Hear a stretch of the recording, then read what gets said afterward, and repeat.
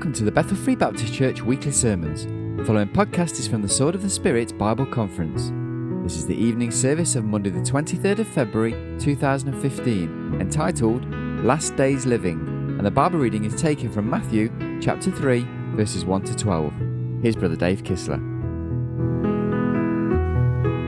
And in those days, came John the Baptist preaching in the wilderness of Judea and saying, repent, for the kingdom of heaven is at hand. Or literally, the kingdom of heaven is now present. The kingdom of heaven, in one sense, we could say, a synonym would be, the kingdom of heaven has arrived. It's talking about Jesus is coming on the scene. John is announcing or talking about Jesus coming on the scene. Now watch verse 3. For this is he, referring to John the Baptist, that was spoken of by the prophet Isaiah, saying, the voice of one crying in the wilderness, prepare ye the way of the Lord, make his path straight. Now look up at me for just a second. What the Bible is saying is this: John the Baptist, described by the Old Testament prophet Isaiah, he was described as the voice of one crying in the wilderness.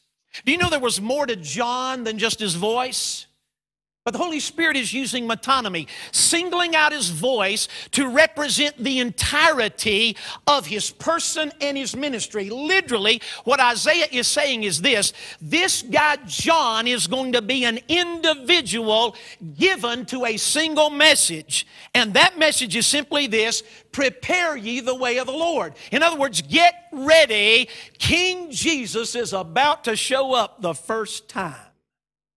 By the way, I believe he's about to show up the second time. Would you agree with me? I don't think it's going to be long till our Lord comes back. And I get just a tad excited about that. That means this: the finish line, Brother Russ, is just ahead. So you know what we ought to do? We ought to run hard through the finish line, because our Savior's going to come back and take us out of this world to our home in heaven. But we've got work to do till he comes to do that. But we ought to be running hard and serving hard. In other words, John is an individual who is going to prepare the way for Jesus Christ. The voice, though, is how Isaiah describes him. Now I want you to watch verse number 4. What else is said about this man who is described as the voice? Now watch verse 4. And the same John had his raiment of camel's hair, and a leathern girdle. By the way, the word girdle means a sash, or if you will, a leather belt around his loins, or literally around his waist. And his meat, or his food, was locusts and wild honey. Now I want you to get a mental picture of this. Here comes John the Baptist, and he is dressed in camel hair. Now, I used to read that, Miss Shelley, for years I would picture, a camel hair sport coat. Any of you ever seen one of those at a store, made out of, and it's a nice jacket, and it's quite expensive, if you buy a real, literal camel hair jacket, but it's a finely tailored garment. I would picture John wearing one of those. Can I tell you, that is not what he was wearing. He was wearing crude camel hide, stripped off of the camel's body, tanned on the backside. He's thrown it around his shoulders. He's taken a leather strap and tied it around his waist to keep the camel hide around him, and he's dressed in that way. But it doesn't stop there. Not only is he wearing camel hide, the Bible says he is eating locusts and wild honey. Now get a picture of that. Here comes this guy, strangely dressed. And in one hand, he's got a receptacle that has bugs in it. The other hand has a receptacle that has bees' honey in it. He's popping like popcorn in his mouth, these locusts, washing it down with bees' honey. Can I say this? At least in my state of North Carolina, if a guy showed up in Hickory, North Carolina, where I lived, with bugs in one hand, bees' honey in the other, dressed the way he was dressed, they'd be calling the guys in the little white jackets from the mental ward to come get him. Everybody know what I'm talking about? I mean, who is this weird individual? However, I want you to notice, when it comes to John the Baptist, the response is quite different. Look, if you would please, at verse number 6. In fact, back up to verse number 5. Then went out to him. Let me repeat that. Then went out to him. Do you know, friends, other than at his death, other than at John the Baptist's death, there is no record that John ever went into town. But town came out to him. Look at the verse again, verse 5. Then went out to him Jerusalem and all Judea and all the region round about Jordan, and were baptized of him in Jordan, confessing their sins. Now look up, let me explain something. John doesn't go to where the people are. The people go to where John is. That is interesting. The question is this: what is so appealing? What is so attractive? What is so compelling about John the Baptist that people go to where he is? He doesn't have to go search for a crowd. They go searching for him. Can I submit to you? The reason people went looking for John is because John was a different kind of individual. What I want to preach to you about tonight is this: last days living. See, John came onto the scene to prepare people, his generation as it were, for the first arrival of Jesus Christ. I believe, Brother Steve, I am on this planet right now, 2015. I am not here accidentally. I am not here coincidentally. You are not here accidentally. You are not here for just some purposeless reason. We are here by God's design for this reason, to get as many people as we possibly can prepared for the second coming of Jesus Christ. Hey, folks, He's right behind me. It's not going to be long till He shows up. Amen. How are we living to get people ready for His second coming? Well, let's look at how John lived to get people ready for His first coming. That's the way we ought to be living to get people ready for His second coming. Well, how did John live? By the way, what attracted people to him? I want you to watch verse number 4 again. Look at this. Last days living, number 1, must be different living. Different living. I want you to see how different John's life was. By the way, this is why people were attracted to him. He was different. Different. Now, let me give you an illustration. I'm sorry, I'm going to use an American illustration. Any of you know what Dodge car company is? Dodge, D-O-D-G-E? Any of you? Okay, do they have Dodges over here? Do they have them? They have what? A few, okay. Yeah, I'm not a Dodge guy, you know. I'm really not. That's why they only have a few of them over here. In my opinion, they're not much of an automobile. But anyway, they made a number of years ago, and they don't make it anymore because it was a terrible automobile. They used to make a car called the K car, the Dodge K car. And Brother Russ nodding his head. That car was nothing to write home about, was it? I mean, really, it was not something that you would see it and it would just grab your attention. No, but Dodge does make a car. In fact, I assume they still make it. I know they made it for years. I mean, when you see it, Brother Russ, it gets your blood pumping. And it's called the Dodge Viper. You ever seen a Dodge Viper? Brother Larry knows what a Dodge Viper is. It is a sports car. It is about as impractical in one sense as it can possibly be because it's a 2-seater. But man, it is a powerful machine, Brother Larry. And I've been around several of those Dodge Vipers. When you see one of those, man, it gets your attention. You know why it gets your attention? Because it's different. Do you know difference always attracts? Difference always attracts. I want you to see how John, in order to get his generation ready for the first coming of Jesus, lived a different life. Look at verse number 4. Now stay with me. This is vitally important. And the same John had his raiment of camel's hair. Do you understand? The Bible is telling us John's dress was different than the norm of his day. Do you know in John's day, people did not wear camel hair. They wore long flowing robes. By the way, men had a robe, women had a robe. There was a man's version, there was a women's version. But they wore long flowing robes. John is not wearing a long flowing robe. He's wearing camel hair. He is distinctly different than the norm of the day. You say, preacher, what is the point? What I'm trying to say is this, and I'm not going to camp out here, but I just want to say it. I think Christians ought to dress different than the world. Would you agree with me? We ought to dress modestly. I don't mean ridiculous, but we ought to dress modestly and different than the world. John's dress was different. I want you to notice not only was his dress different, number 2, his diet was different. He was different in his diet, locusts and wild honey. Now, folks, look, you got to admit, that is different. Would you agree? By the way, I have a doctor friend who serves on our ministry board, and his name is Dr. Larry Gaetano. He is an Italian doctor, a committed Christian, loves the Lord. And I said, Doc, I got a question for you. How healthy is a diet of locusts and wild honey? He said, well, the wild honey is really quite good for you. I said, what about the locust? He said, not sure about that. He said, it would sure provide a lot of roughage to your diet. He said, I'm telling you it would. But he said, the point is this, the wild honey is very, very good. John is eating a different diet. So his dress is different. That attracts people. His diet is different. I'll go no further after the way we've eaten the last 2 days. I'm not going to say anything else about diet. But his diet was different. But the big difference had nothing to do with dress or diet. John was different in his demeanor. Now I want you to watch your Bible. Look at Matthew 3, verse 3. For this is he that was spoken of by the prophet Isaiah, saying, the voice of one, would you say the next word out loud? The voice of one doing what? Crying in the wilderness. Now again, I'm not trying to impress you with anything. My dad used to say this, I know a little Greek and I know a little Hebrew. And he said the little Greek runs a restaurant, the little Hebrew runs a clothing store. That's my knowledge of a little Greek and a little Hebrew. And that always made me laugh when he would say that. But he was trying in a humble way to make a point. Do you know the Greek word for crying? Matthew 3:3, the voice of one crying. Do you know the Greek word is the word boao? Boao. You see, Brother Dave, what does that mean? You may want to cover your ears. All right, I'm going to take this off for right now and lay it right down here. But boao means this in Greek. To shout tumultuously. To shout tumultuously. You say, preacher, what does that have to do with anything? Do you understand John the Baptist came on the scene? In his day, do you know how the instruction took place? The instruction took place in a synagogue. Do you know in the synagogues of those days, they didn't have a pulpit. They would have a stool up front where the teacher would sit.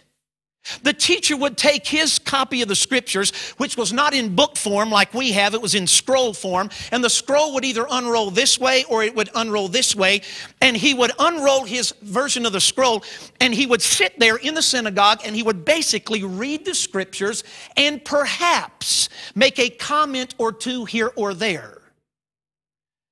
Basically, friends, and I'm not trying to be demeaning, but they would read the scripture in pretty much of a monotone, unemotional way, sort of Al Gore type voice. Forgive me, any of you know who he is? Anyway, we won't go there. But anyway, they would read the scriptures in that fashion, and it would basically have nothing to it, bore people to tears.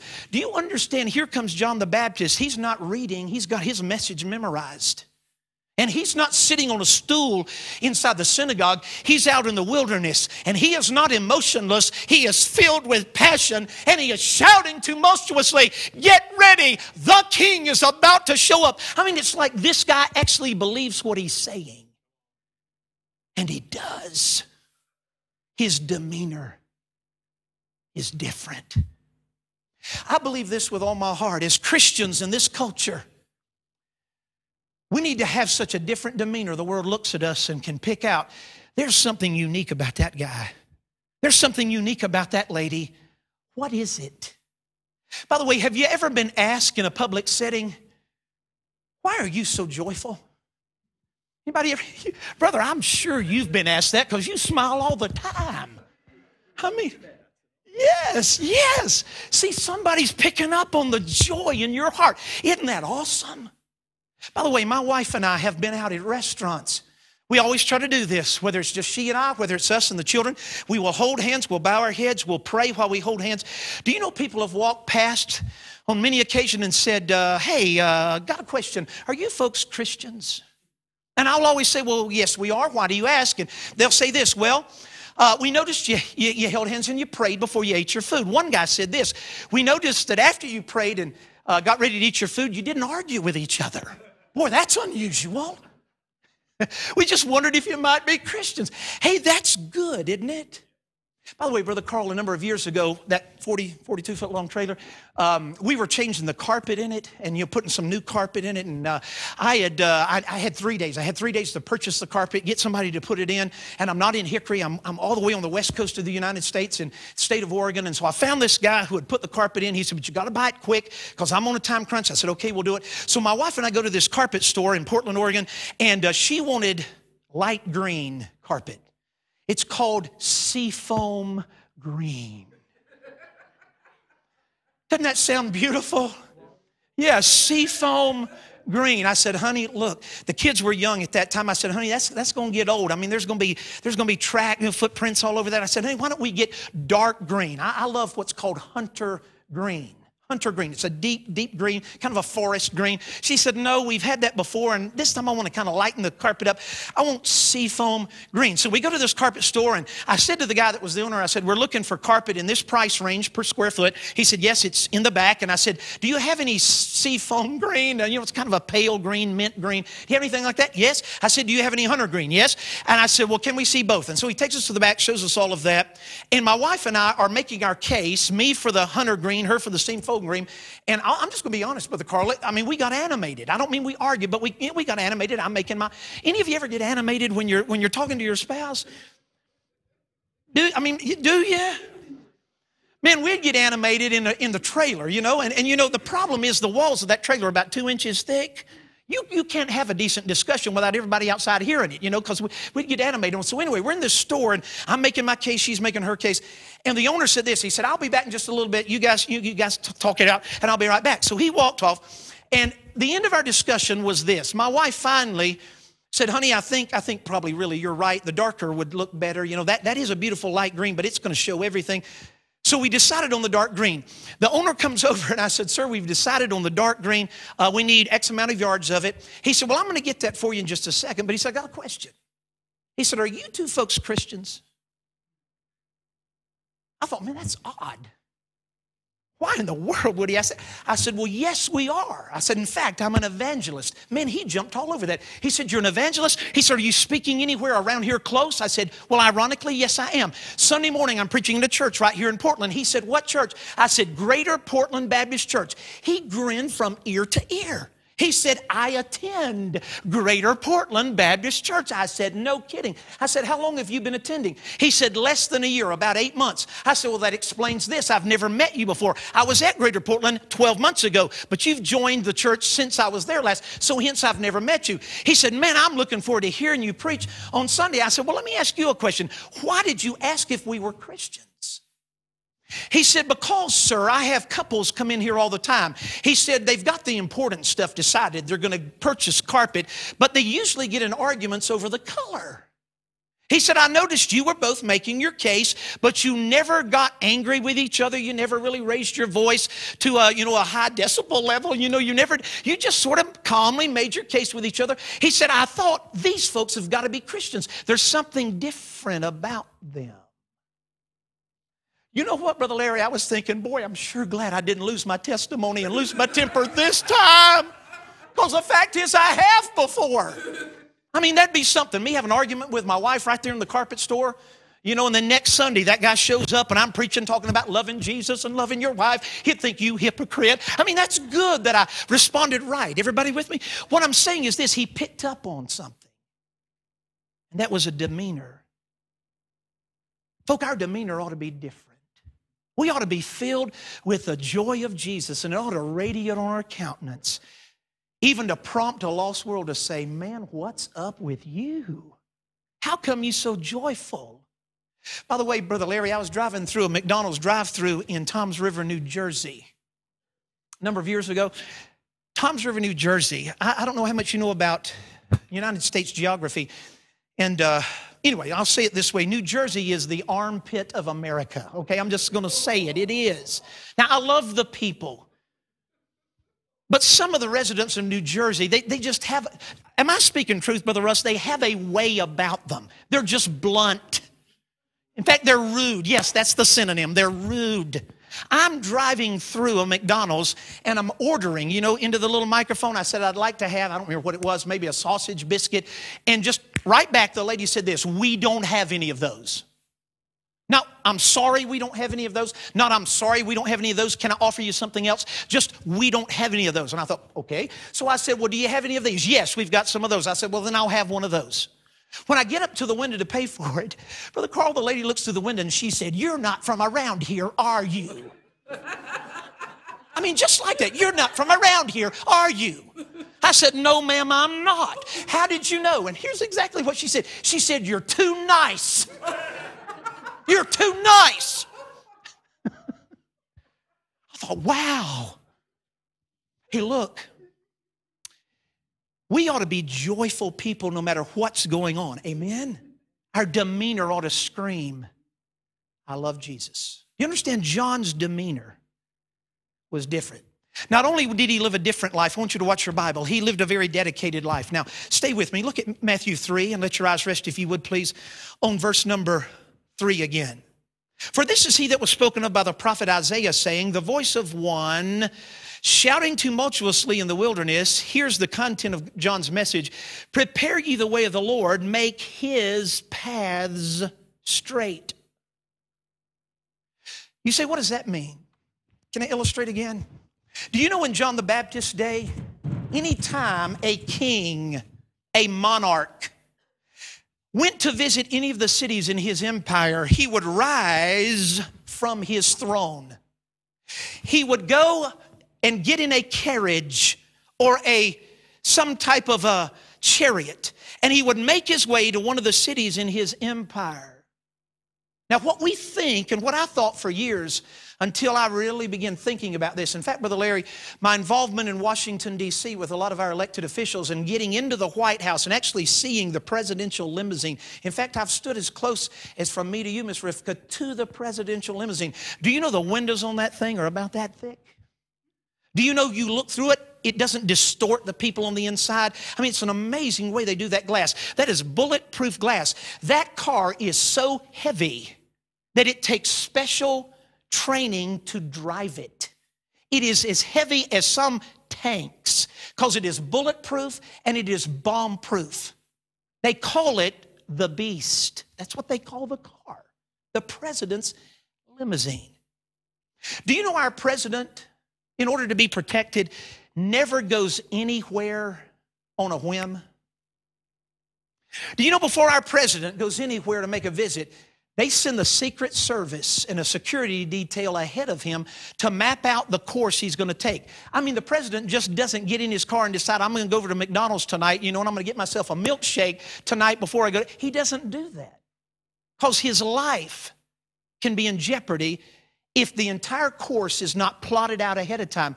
So what they do, Brother Larry, is months ahead of a presidential visit, they will send an entourage ahead of him. They will literally walk down or drive down the road he's going to come down. They will notice all the high places where somebody could shoot as a sniper at the president. They will notice all the garbage cans and all the obstacles where somebody could duck down behind, or maybe they could position some kind of a explosive device. They go through all of that and they map out his entire course ahead of time, months ahead. You know the same thing took place in John's day? Before a king got up from his throne and went to visit any part of his kingdom, they would send an entourage of road workers, security personnel.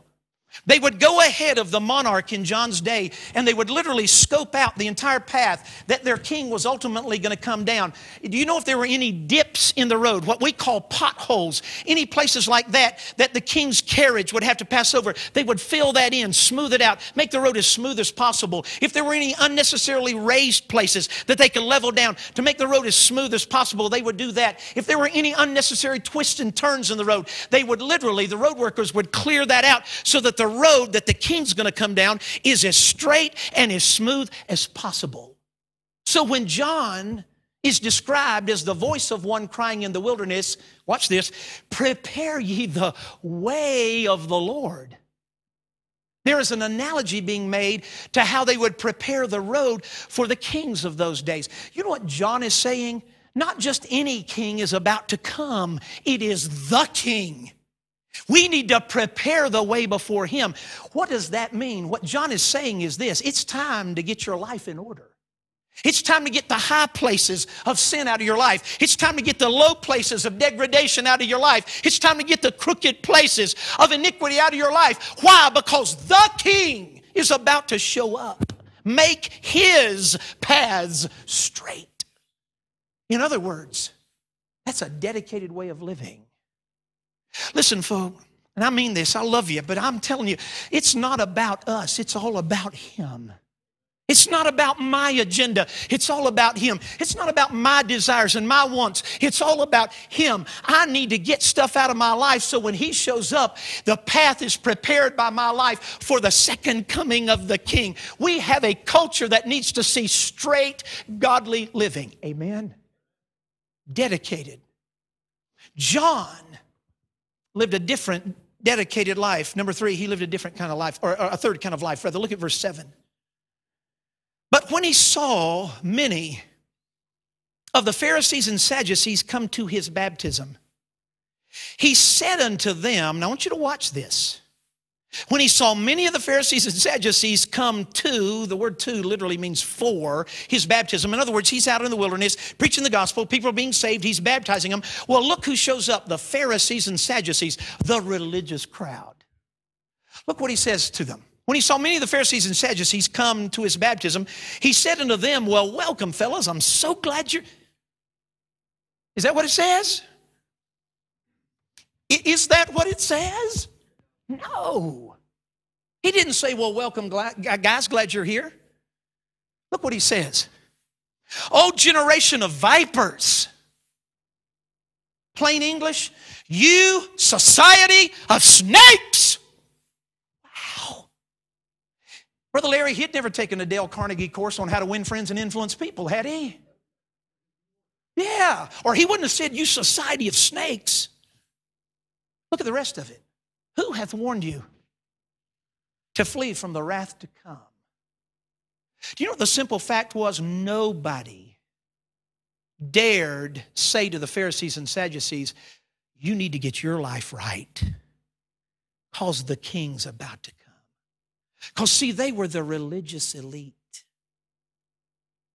What I'm trying to help you understand is that John not only lived a different life and a direct life, a different life and a dedicated life, he is living a direct life. If you watch John the Baptist's speech, there is never an attempt, and I love this statement, Brother Carl, there is never an attempt on the part of John to peramble around the proverbial multifaceted shrub, which is a fancy way of saying beat around the bush. He never beats around the bush. Have you ever noticed that, Brother Russ? He gets right to the heart of the issue, doesn't he? Now, he's not unkind, but he is very direct. You say, preacher, what are you getting at? I can only speak by personal experience for my nation. Do you know we are a politically correct culture in America? Do you know you cannot, I'm not kidding, brother, if you cannot in Washington, D.C. describe somebody who has no hair on their head, you cannot describe them as bald. How many of you knew growing up that if hair is no longer on top of you, that's bald? How many of you knew that? Do you know what the term is in Washington, D.C.? No, it's not bald. They are follically dysfunctional. I am not kidding. Follically dysfunctional. Brother Larry, you cannot use this term in Washington, D.C. either. That guy is a crook. No. The term is an ethically challenged individual. We have relabeled everything. Do you know John doesn't relabel anything? He says, you guys are a society of snakes. And who's warned you to flee from the wrath to come? Fact is, nobody dared go there. John says, I'm about to. I'm about to.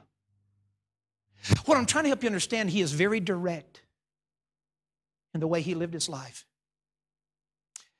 I was asked today on radio, Brother Larry, it was very interesting. The co-host of the program I do, Sam Rohrer, said, Dave, I saw your email about what God had done at the conference with the young people. And he said, I'm just curious. He said, what was it? What was it that you spoke on that, you know, for whatever reason they were interested in listening to? And I said, well, you know, we talked about this and this and this. But we tried to do it in love, but we tried to do it very, very directly. Do you know what I believe? I believe the young people and the adults of any generation want to hear truth, not watered down. Not watered down, just in love stated, but stated directly. What in the world is happening to us? Brother Larry, a number of years back, we were in South Carolina for a meeting in a little town called St. Matthews. To get to St. Matthews, South Carolina, you go to the end of the world and you turn left. I'm not kidding. It is in the middle of nowhere. I asked the pastor at this rural church, great little church, but I said, Pastor, you know, I'm kind of an exercise guy and I'd like to, you know, do some weightlifting while I'm here this week. Is there a gym in St. Matthews? And he went, no, there's not a gym in St. Matthews. I said, well, where is the closest one? He said, well, it's 23 miles all the way to Orangeburg, South Carolina. I said, well, if on Monday morning I wanted to go work out, how would I get to that gym in Orangeburg? He said, well, you'd drive to the end of the church parking lot. You'd make a left-hand turn. You'd drive 21 miles to your first stoplight. At that light, you turn left. You go 1.5 miles. You're going to come to another stoplight. You turn right, go another half mile, and you're at the gym. Well, on Monday morning, I took those directions. 21 miles this direction, left-hand turn, 1.5 miles. Another took a turn there and went down a half mile. And I'm at this gym. I walk in, Brother Larry, and there's this guy behind the counter. You've seen the type. They got muscles on top of muscles. They're incredibly fit, and he's standing there. And I said, hi, my name is Dave Kistler. And I didn't tell him as a preacher. I just said, I'm in town for about a week, and I'd like to come in today, and I'd like to come in Wednesday, and I'd like to work out. Do you have a daily workout rate or a weekly workout rate? He said, yes, we have a weekly workout rate. I said, how much is it? He said, $10 for the entire week. I said, man, that's great. I said, can I pay you the $10 right now? Can I work out today and then come back on Wednesday? He said, absolutely. So I gave him the $10. I said, now where's all the weight equipment? He said, well, if you'll just go down the little decline, make a right-hand turn, there's all the weight equipment. And then he asked this question. He said, do you need some help? Well, that makes you feel wonderful, doesn't it? Do you need some help? I said, sir, I'm sure I look like I need help, but no, I have done this before. I know I don't look like it, but I have done this before, but thank you so much for your kind offer. So anyway, I walked down the decline, made a right-hand turn. There's the bench press machine. So I crawl under the bench press machine. I'm doing my bench press like this. While I'm doing my first set, an older gentleman who had a shirt on that had the logo of the gym on it, which means he's a gym employee, came and sat down on the bench beside me while I'm doing my bench press, and he just watched me. When I dropped the weights on the rack and slid to the end of the bench, he extended his hand and said, hi, my name is Chuck. And he said, I work here at the gym. Never seen you here before. He said, are you from out of town? And I said, well, yes, I am. Now, I didn't tell him I was a preacher. I just said, yes, I'm from out of town. I'm visiting for the week and try to come in and work out. He said, well, do you travel for a living? I said, I do. I travel a lot. Still didn't tell him I was a preacher. He said, well, let me ask you something. You travel a lot. Have you ever been on a cruise? A vacation on a cruise ship? I said, no, and I had not at that time. I have been since, but at that time I had. I said, no, but I said, I've heard the midnight buffet on the cruise is awesome. He said, well, I've heard the same thing. And he said, I've never been on a cruise either, but next week I'm going for the first time. I said, well, that's awesome. I hope you enjoy and the midnight buffet and all the other things. Hope it's great. He said, yeah, I'm sure it's going to be. And then he said this. He said, I'm looking forward to the midnight buffet, but you know what I'm really looking forward to? I said, no, sir. What are you really looking forward to? He said, I'm really looking forward to the women on the cruise. I noticed he had a wedding band on the fourth finger of his left hand. I'm really looking forward to the women. And then he said this, Brother Steve. He said, by the way, what is it that you do that allows you to travel all over the world and all over the United States? You can't set this up any better. I extended my hand and I said, hi, my name's Dave Kistler. I'm an evangelist and I travel all over America telling people how they can know Jesus. By the way, I'm preaching down here at Faith Baptist Church in St. Matthews. Love to have you come. You should have heard him. Brother Russ, he did verbal gymnastics to get out of what he just said. He went, well, and he was turning all shades of red, and then here's what he said, Brother Steve. No kidding, he said this. He said, well, Dave, I'm a deacon down at First Baptist Church. That's exactly what he said.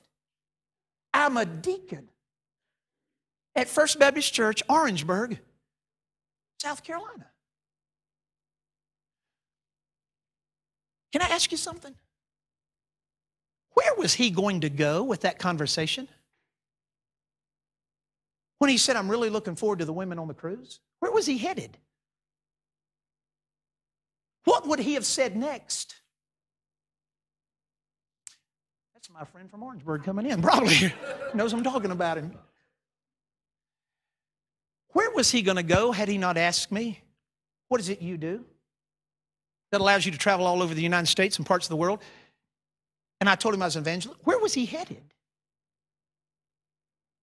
What I'm trying to say, Brother Russ, is this. And we need to be direct enough to say it. Not everybody that is religious, even religious enough to be a deacon, is really saved. Would you agree with me? See, in my country, I'm sure it's no different here because human nature is human nature. We have people that are eaten up with religion, but they don't know Jesus at all. They don't. And I believe, because I did some checking, he was a deacon at First Baptist Church, St. Matthews, Orangeburg. He was a deacon. I don't think he was any more saved than that chair is. Something's wrong here. See, John the Baptist is looking at the religious crowd of his day, and he's saying this, who hath warned you? Nobody dared go there. John's about to march right into the middle of it. Who has dared warn you to flee from the wrath to come? Look what else he says next. Look how direct he is. This is amazing. Watch, if you would, please, verse number 8. Bring forth, therefore, fruits, meet for repentance. In other words, I want to see some evidence that you've been saved before I ever baptize you. Watch verse 9. And think not to say within yourselves, we have Abraham to our father. Do you know, even when Jesus confronted the Pharisees, you know what they always said, Brother Russ? They always snapped back with this statement, we be Abraham's descendants. Do you remember that? That was always their defense.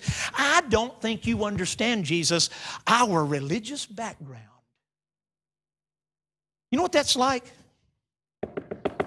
Knocking on a door in America, door opens in North Carolina. Hi, my name is Dave Kistler. I'm out visiting from Mount Home Baptist Church and would like to invite you to come to our church. But to be honest with you, sir, we're really here about something way more important than church attendance. I'd like to ask you a question if I could. Do you know if you died today, you'd go to heaven? You know what I've heard many times, Brother Russ? Sure I do. Well, how do you know you're going to heaven? I'm a Baptist. Folks, do you understand there's going to be Baptists in hell? I know I'm going to heaven, preacher, because I'm a Methodist. Or Hickory's a Lutheran stronghold. I know I'm going to heaven because I've been a member of the Lutheran church for 40 years. My parents were members of the church. They're buried in the cemetery in the back. I know I'm going to heaven. Look, there is not a denominational way to heaven. There's only a Bible way to heaven. Think not to say within yourselves, John tells them, we have Abraham to our father. We're descendants of Father Abraham. John said, I don't want to hear that. I don't want to hear that. Do you understand God has no grandchildren? He only has children. Nobody gets into heaven based on his mom and dad's salvation. We got to be saved ourselves. What's your Bible? Think not to say within yourselves, verse 9, we have Abraham to our father. For I say unto you that God is able of these stones to raise up children of Abraham. If he wants descendants of Abraham, he can turn the rocks into them. Now watch verse 10. This is very direct. And now also the axe is laid to the root of the trees. Boy, that's an interesting phrase. I don't know if it's used here in the wonderful country of England, but it's used in my country. They'll use this phrase, here's where the rubber meets the road. Here's the bottom line is another phrase. You know what that means? Here's what it all boils down to. Here's the lowest common denominator. And when John says the axe is laid to the root of the trees, that's the Jewish equivalent of this is where the rubber meets the road. Well, look where the rubber met the road in John's day. Look what he's getting at, verse 10. And now also the axe is laid to the root of the trees. Here's the bottom line, John says. Therefore, every tree which bringeth not forth good fruit is hewn down and cast into the fire. I indeed baptize you with water unto repentance, but he that cometh after me is mightier than I, whose shoes I'm not worthy to bear. Oh, he shall baptize you with the Holy Ghost and with fire. Watch the next verse. Whose fan is in his hand. And he will thoroughly purge his floor and gather his wheat into the garner. The word garner means barn. But he will burn up the chaff with unquenchable fire. And the point John is making is you Pharisees and Sadducees are chaff. You're not real. Wow, is that direct? Wow. Aren't you thankful? Aren't you thankful for a preacher who is courageous enough to just tell the truth? I don't know if you're following this, but in my country, they've been discussing this ISIS entity, the Islamic State of Iraq and Syria, called by our president ISIL, the Islamic State of Iraq and the Levant. Why do they call it the Islamic State of Iraq and the Levant? Because the Levant incorporated a lot of the land area over there in the Middle East. It incorporated Jordan. It incorporated parts of Egypt. Israel was even part of it. You know what? They're calling it the Islamic State of Iraq and the Levant. Some people, my friends up on Capitol Hill, are telling me the president does that because he's acknowledging that all that land ought to belong to the Arab people. No, friends, that doesn't belong to the Arab people. The land of Israel belongs to the Jewish people. God gave it to them. Everybody with me? Yes. Our president will not call that group what it actually is. And there's a big controversy in America that he won't call it Islamic terrorism. You know what he calls it? Extremist terrorism or terrorist extremist. No, they are Islamic terrorists. Is everybody with me? My brother says it this way. What if everybody that had attempted to attack us in America on 9/11 were not Muslim terrorists, but on 9/11 they were all left-handed German women? Every terrorist, Brother Steve, was a left-handed German woman. Every act of terror perpetrated against us, the London subway bombing, even in this country, was perpetrated by a left-handed German woman. If that were the case, would we be idiots to be stopping at airports and profiling right-handed Russian men? Would we not? If every terrorist was a left-handed German woman, everybody with me? So far, these acts of terror have been perpetrated by those who adhere to the Islamic faith. Does that mean we hate Muslims? Of course not. No. They have been taken captive by the wicked one. They have been deceived by the wicked one. Do I hate any sinner because they've been taken captive by the wicked one? No. But the ideology is purely evil and out of the pit of hell. Do I have a serious hatred for the ideology? Yes. Just like I hate homosexuality, but I don't hate the homosexual. Everybody with me? To defeat anything, to help anyone, you've got to call something what it is. My brother says it this way: we will never defeat what we won't define. We will never defeat what we won't define. That's true. It's Islamic terrorism. Thank God, Dr. Franklin Graham. Franklin Graham last week said this: it is Islamic terrorism. Our president will not call it what it is. He said because that is his background. And by the way, it is. He grew up in a Muslim home, a Sunni Muslim home. His grandfather was Sunni Muslim. His father was Sunni Muslim. His name is a Muslim name. Can we not connect the dots? It's Islamic terrorism. Thank God Dr. Graham is willing to tell it like it is. Everybody with me? Does he hate Muslims? No. But he understands evil is evil. And you don't defeat evil by not calling it what it is. John is calling this situation as it is. The axe is laid to the root of the trees. Every one that doesn't bring forth fruit, every tree that doesn't do that's going to be hewn down, cast into the fire. And then John says this: Jesus is coming and his fan's going to be in his hand and he's going to thoroughly purge the floor. He's going to gather the wheat into the barn, but he's going to burn up the chaff with unquenchable fire. Wow, that is such direct language. His fan is in his hand, Brother Russ. I used to picture fan. Boy, I'm tied to my upbringing. I know that. I apologize. But in our country, we used to have fans before we had air conditioning. You remember the old funeral home fans? It looked like a tongue depressor with a stapled to it. And you'd sit, anybody know what I'm talking about? And you sit there and fan yourself like this on a hot summer day whenever you're having church. I used to read this, whose fan is in his hand, and I'd picture Jesus come and fan it. What does that mean?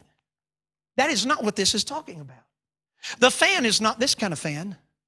The fan is this kind of fan. It's a winnowing fan, like a snow shovel.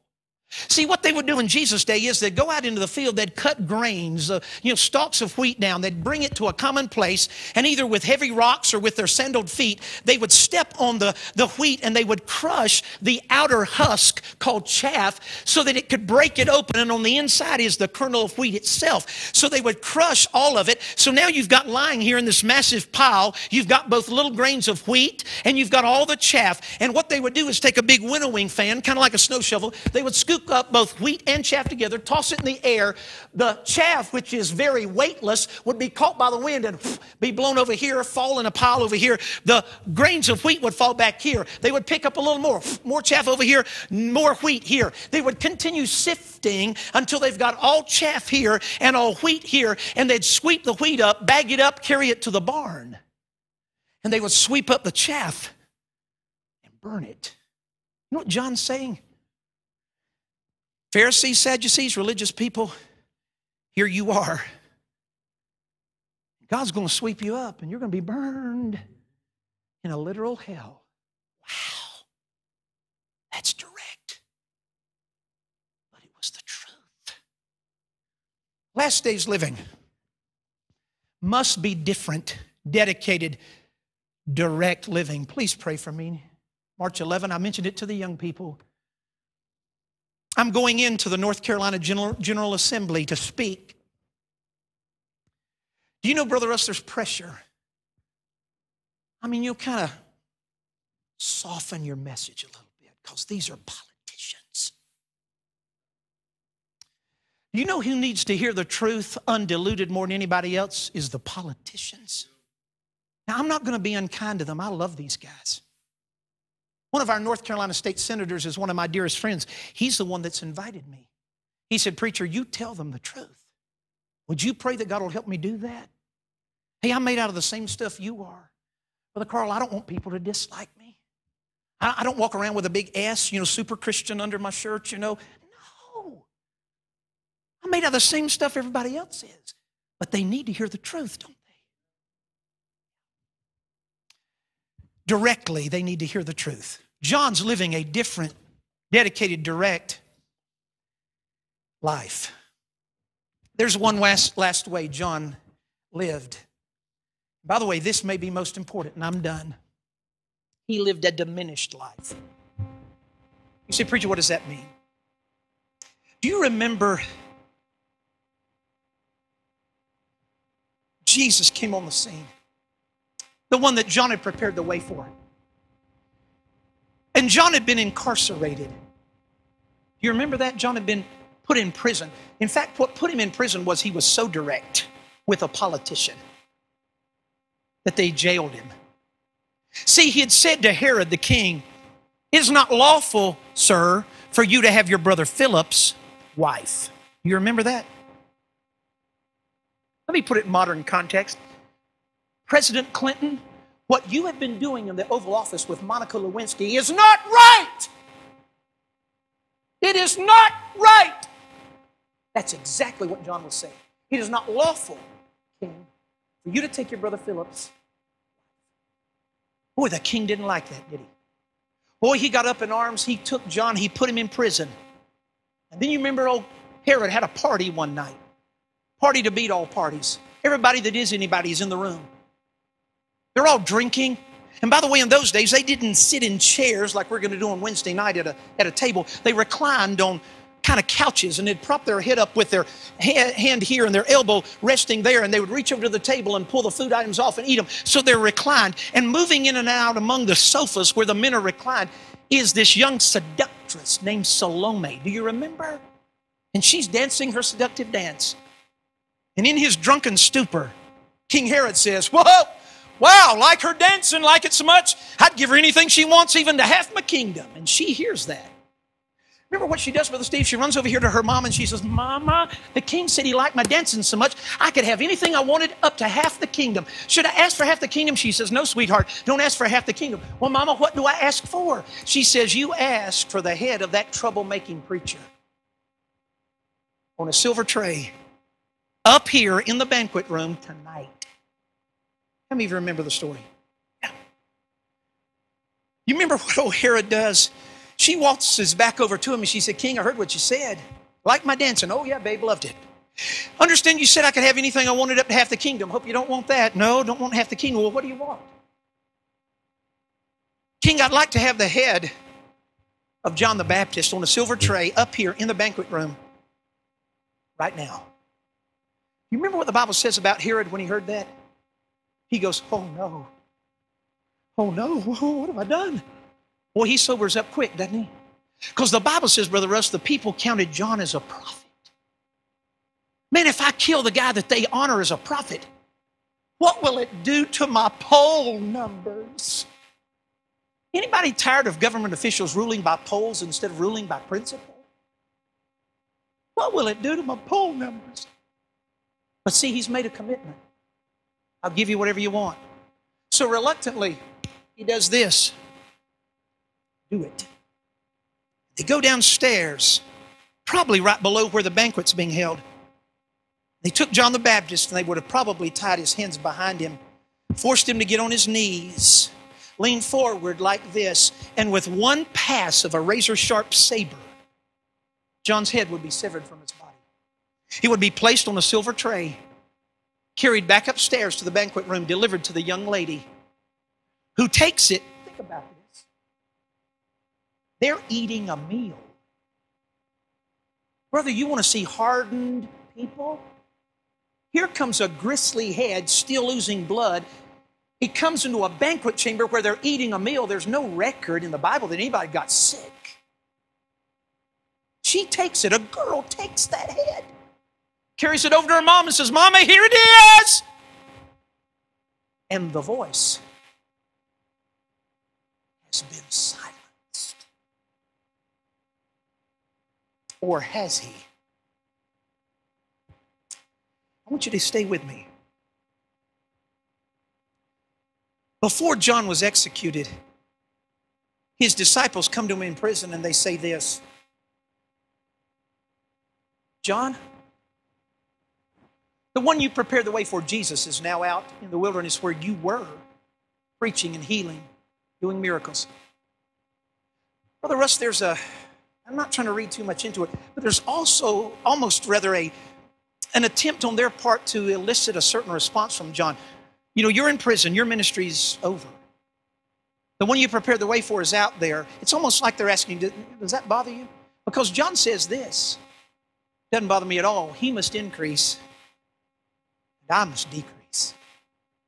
In other words, John is saying, it's not about me. Never has been about me. It's about him. In that statement, he's choosing to live the kind of life we need to live. Not just a different, dedicated, direct life, but he's choosing to live a diminished life. A diminished life. See, I'm convinced, Brother Russ, if we could just get us out of the way, we may have revival. But see, we get in the way, don't we? I want. People have got to look at me. By the way, I spent a good portion of my time talking to pastors in my country who are dealing with church members who are oriented towards self. Me, my. John was never that way. It's not about me. A diminished life. Now, stay with me and I'm done. John's beheaded, his voice has been silenced, right? I don't know. I don't know if I'd agree with that. Because remember, the word comes to Herod, the one who killed John. Hey, king, there's a new guy out there in the wilderness where John the Baptist, the guy you executed, where he used to be ministering, there's a new guy now out there. They say his name's Jesus. You remember what Herod does? What? Run that by me again. Chill, king. Calm down. The new guy's name is Jesus. You remember what Herod does? No, it's not a new guy. I'll tell you what it is. It's that guy John, whose head I cut off. He's come back to life. Therefore, these mighty works are manifesting themselves through him. Do you remember? You ever thought about this? It wasn't John come back to life. He was dead. But even dead, he's still confronting Herod's conscience, isn't he? Which means this, he was worth more dead than a lot of Christians are alive. John the Baptist. Phenomenal. Man. By the way, it was of this man, John, that Jesus made this phenomenal statement. Of those born of women, there hath not arisen a greater than John the Baptist. Why did Jesus say that? Because he lived a different, dedicated, direct, diminished life. He lived that way to get people ready for the first coming of Jesus. I am convinced we need to live the same way to get people ready for the second coming of Jesus. And folks, it's soon. It's soon. Father, would you help us tonight? Help us, oh God, to grasp, to understand, to comprehend the life John the Baptist lived, which was in direct opposition to the culture of the day. Lord, I'm convinced John was never unkind, he was never belligerent, he was never caustic. But he sure was different. And he wasn't afraid to be different. Lord, you've called us to be different, a peculiar people, not weird, but different from the world in which we live. And Lord, I pray that first and foremost, our demeanor would be different. Lord, you've done something for us. You've saved us. You've given us your grace. Lord, you've bestowed upon us every good gift, and it comes down from the Father of lights, with whom there is no variableness, neither shadow of turning. You have loaded us down with so many blessings. Oh God, forgive us for not living for you aggressively and being fearful or ashamed to be different. Lord, help us to embrace the difference that we're called to be. And Lord, may we march out into a world that's so devoid of your truth. And Lord, may we shine as bright lights because people see a difference in the way we live. Lord, I long like never before in this incredible day in which I'm privileged to live, Lord, whether it's in my country, this country, whether it's in Kenya, whether it's in Ukraine. Lord, I want to be different. Lord, I pray the difference would attract people like it did with John, so that they can hear the message of who you are. Father, we'll thank you for what you do. Lord, I would pray that these, my friends, would long as I long. May we both together long to live John the Baptist-like lives in this modern day and time. Now, friends, our heads are bowed. Our eyes are closed. I want to just ask you a couple of very quick questions. Do you really know you're saved? See, John confronted some religious people, the Pharisees, the Sadducees. But all they were was religious. That's where it stopped. They did not have a relationship with the living God. That's possible even in this room for someone just to be religious. So would you be kind enough to answer my question honestly? If you know that Jesus is your Savior, you know you're on your way to heaven. You know there's been a time when you invited Jesus into your heart and life. You asked Him to forgive your sin. By the way, sin's the issue that has to be dealt with. Boy, it's not politically correct to talk about that in my country. I'm sure it's not politically correct to talk about it in this country. But sin's what Jesus died for, to forgive it. Sin won't get into God's heaven. So sin has to be forgiven. Only Jesus can do that. Has your sin been forgiven? And you can say, yes, Dave, I know I'm saved. God's transformed my life. I know I'm going to heaven. I don't have a doubt about it. If you know all that's true, would you just lift your hand, hold it as high as you can? I know that Jesus is my Savior. I know I'm going to heaven. I don't have a doubt about it. Thank you. God bless you. You may put your hand down. May I ask this second question? Is there anyone in the room? In all honesty, you don't know that you're going to heaven yet. Can I tell you, God loves you? He loves you enough, He sent His only Son, Jesus, to die for you. Jesus was buried, but He rose again the third day. He did all of that to forgive our sin. He was the sinless one. He took our sin upon Himself that we might be forgiven. Is there anyone in the room tonight that would be willing to say, Dave, you know what? I don't know that I'm going to heaven yet. I couldn't raise my hand to the first question. I don't know that my sin's forgiven, but you know what? I am concerned about that. And friends, you need to be. You need to be deeply concerned. I wonder if you're concerned enough that you would allow me to pray for you. I don't mean call your name out in my prayer. I've never one time done that. Not going to do that tonight. But I would like to pray for you anonymously, that before it's too late, you'll get this thing of your eternal destiny settled. Is there anyone in the room that would say, Dave, you're talking to me? don't yet know I'm going to heaven, but yes, I sure would like you to pray for me. If that's you, I wonder if you'd lift your hand right now while I'm the only one looking. Is there anyone like that? Not sure I'm going to heaven, preacher. Sure would like you to pray for me. All right, one final question. Christian friends, I want to ask us something. Different, dedicated, direct, diminished life.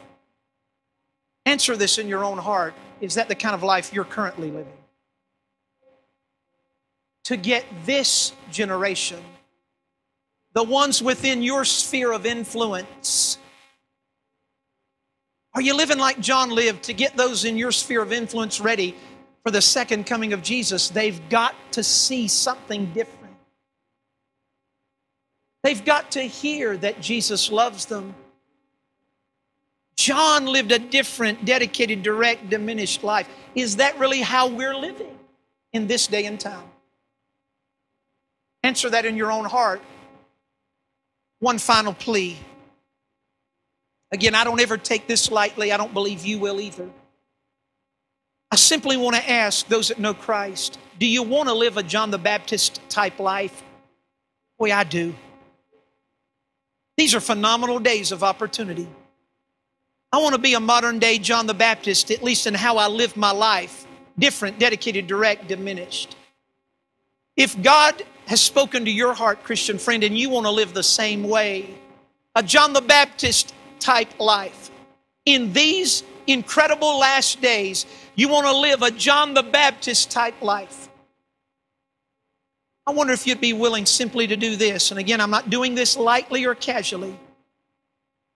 If you want to live a John the Baptist type life in these incredible days of opportunity, I wonder if you'd be willing to simply do this. Let God know that tonight. Lord, like never before, I want to live a John the Baptist type life, and you can let Him know that. In fact, I would implore you, I would encourage you, would you be willing to step from where you're seated, join me here around this altar, like young people did all day on Sunday and all day on Saturday, and say, I want to live that kind of life, a John the Baptist type life in these last days. If that's how you want to live, God bless you, sir. Would you be willing to just join me here and tell God that? God bless you, sir. I want to live a John the Baptist type life. God bless you, ladies, men. I want to live a John the Baptist type life. Different, dedicated, direct, diminished life. Lord, I want it to be all about you, never about me. By the way, folks, I don't know how much time we've got till Jesus comes back. I believe it's soon. I really do. In fact, I'm surprised we're still here. But before Jesus comes back, you, I, any of us, I could die. I do not know how much time I've got to serve the King, so I want to make the most of what I've got. Preacher, are you sick? I don't know of anything wrong. Feel really good. But a lot of people who feel good one day are no longer with us the next. So I don't know, and neither do you. I want to give everything I've got to my Lord. John the Baptist type life. Heavenly Father, I thank you for recording for us in the pages of the book of Matthew the phenomenal story of John the Baptist. And Lord, I thank you that you've recorded it so we could walk through his life with him. Observe, Lord, how he lived to get his generation ready for your first coming. And Lord, it applies to us as we attempt to get people around us ready for your second coming. Father, stir us, change us. And oh God, may we live in light of what we've heard. May we practice tonight what has been preached. And Father, may you use us in incredible ways for your glory. And Lord, again, I ask this May 11 opportunity with the North Carolina General Assembly. Father, would you enable me to say exactly what you want said, and I pray you'd prepare the way before me. Father, please, may our elected officials and our state government hear. And Father, may those that are there that love you, and there are some, may they be challenged to be more aggressive in their stance for righteousness. And Father, some that don't know you, would you challenge them with their need of you? And Lord, it would just be a banner day if we had the privilege of leading some state senators, some state congressmen to you as Savior. So Father, bless, I pray. Bless these my dear friends, Lord, as they live out their faith in this city of Birmingham. Father, strengthen them, empower them, encourage them. Lord, help us all to understand we may be one person, but one person infused with your power is like a mighty army. So Father, equip us to that end, I pray. Now bless as Pastor Larry comes to close the service. Guide him. Your Spirit is my prayer in Jesus' name.